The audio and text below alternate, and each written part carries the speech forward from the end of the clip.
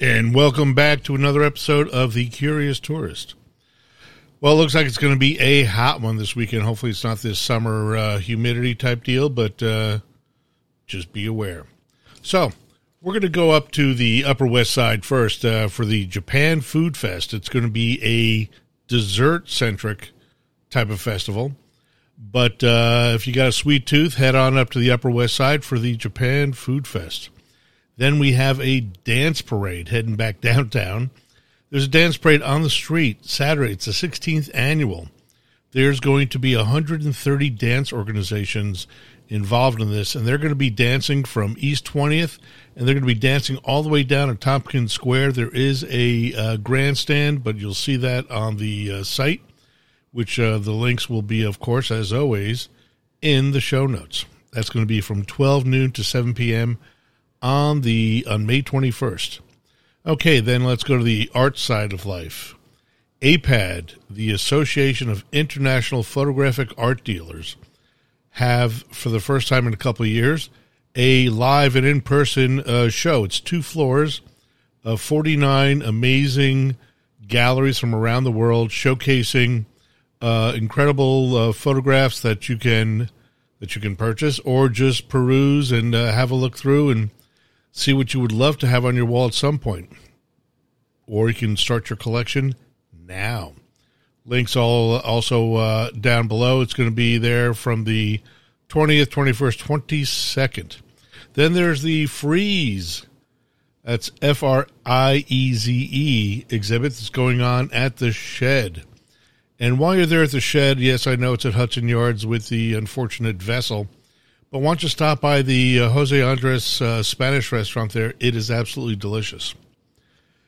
If you need to get out of town for a little bit, you just want to say, okay, let me just take a breather. Dia Beacon, I highly recommend this. You can get a ticket, a round-trip ticket at Grand Central Station that will include a entry fee to the museum. It's an incredible space. Used to be the Nabisco packaging plant up on the Hudson. There'll be a link below. They are, I believe, closed on the 20th and 21st. They have some charity events going on. But put this in your back pocket. This is a great trip in the great weather, when you do have good weather.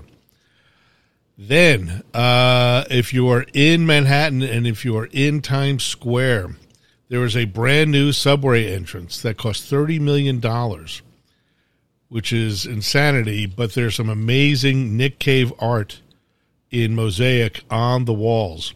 I think the main thing here was about access. They put an elevator in.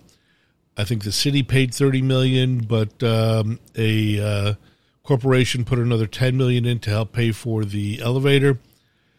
I'm not sure why they spent this kind of money, but you may want to take a look. The art on the wall is fantastic. And upcoming is Manhattanhenge. You know that time of the year where the sun sets between sets of buildings. In other words, if you're looking down, let's say 57th Street, all of a sudden the sun will set between the two sides of the street. The schedule is down below in the show notes.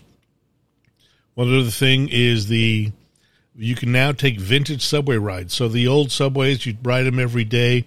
But if you want to know how it was about 100 years ago, there are vintage rides that are available going from the South Ferry, goes to the Bronx. You can't get off. It does come right back.